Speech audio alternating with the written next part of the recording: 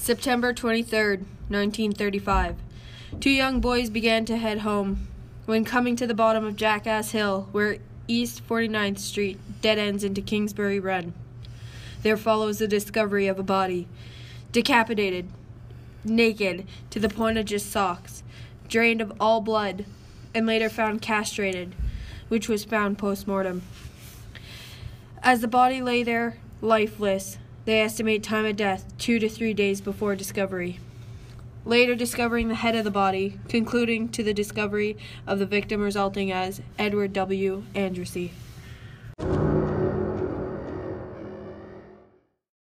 January 26, 1936. A woman's body found, neatly wrapped in newspaper and packed. Decapitated, drained of blood, and the head never found, but the body was identified as Florence Polio. Estimated time of death was up to 2 days earlier. June 5th, 1936. A decapitated man, along with being castrated, following complete dismemberment, found by two boys. It was a young man of the age of 20, full of tattoos, discovered, but not able to be properly identified as there was no head to be found. At the time, being known as Victim Tattoo Man.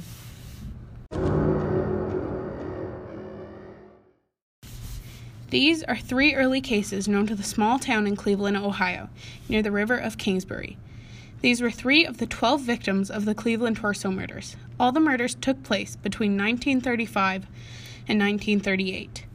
The famous serial killer is known as 2 forms: the Cleveland Torso murderer and the Mad Butcher of Kingsbury Run. Overall, these murders, because of decapitations, only 2 of the 12 victims were positively identified.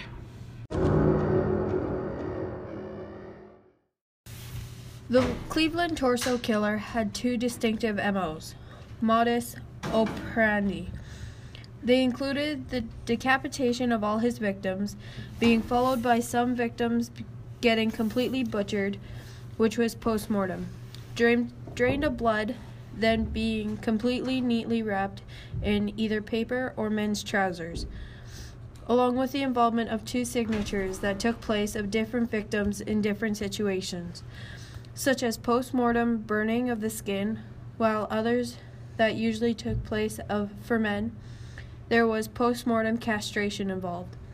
While all the investigations continued, it was discovered that dismemberment of the bodies took a great amount of skill. It was found that in all cases the cause of death was not the decapitation itself, but through strangulation or exsanguination, which means the victims were very much alive when the cutting begins. And also, it was discovered that most of the victims were either fairly poor or prostitutes.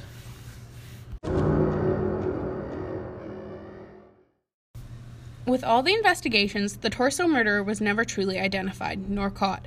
But as they continued in search, the investigators found 2 suspects. These suspects involved Dr. Francis Frank E. Sweeney and Frank Dolezal. Both men were investigated and found to be alcoholics, where Francis was a World War I medic at the time and had great surgeon skills, which would be presented as great cutting skills for the actions at hand. At the time, they asked Mr. Sweeney to take a polygraph test, and failed, which rose the suspicion in the surrounding area.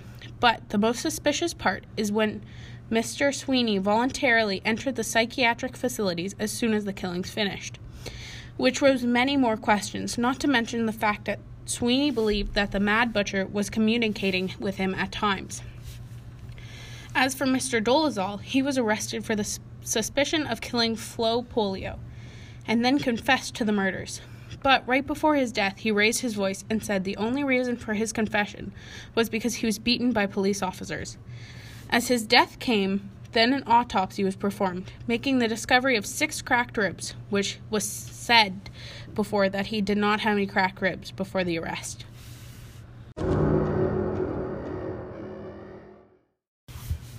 As the murders continued in Cleveland, Ohio, by Kingsbury Run, Safety Director Elliot Ness immediately ordered the towns of Kingsbury Run burnt to the ground. in belief that they would execute the murderer in the process. But if you begin to tell all the townsfolk that you're going to be burning your town within a couple of hours, and don't expect the suspect to run away into hiding like everyone else, that's a fairly stupid move. But as time went on, the murder stopped, and suspicion rose for Dr. Francis Sweeney. But then they fell. While the murderer is presumably dead, the murderer will forever be a mystery.